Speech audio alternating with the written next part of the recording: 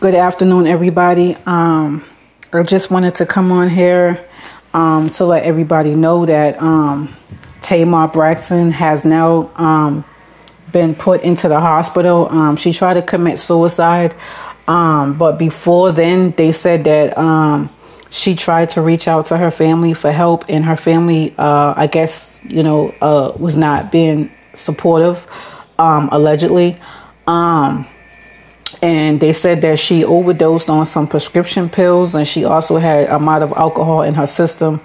And the person that had found her was her boyfriend, David, in her Las Vegas hotel. I guess this was approximately early in the morning. I'm not sure of the time, but it's pretty sad. And I just, want to send my love and my support to the Braxton family at this time, man.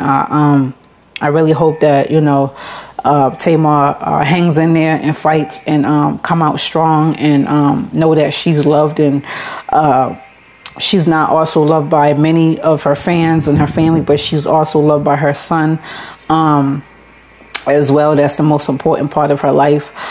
So I just wanted to come on here and share this with you guys, man. And I really hope that she hangs in there, man. Tamar, man, if you listening, man, please fight. Don't give up. Fight. I understand that this industry is wicked. Everybody already know Hollywood music industry is wicked. Everybody knows that they try to control your life and your image. And, and the things that you do on social media. But you can't let that define who you are. You know who you are as a woman, as a R&B singer, as a performer, as a person, period. So we love you, Tamar, man, and hang in there. And make sure you guys subscribe and share to this podcast. Make sure you guys also share to your friends, family, or whatever who wants to hear this, because I don't think many people know about this.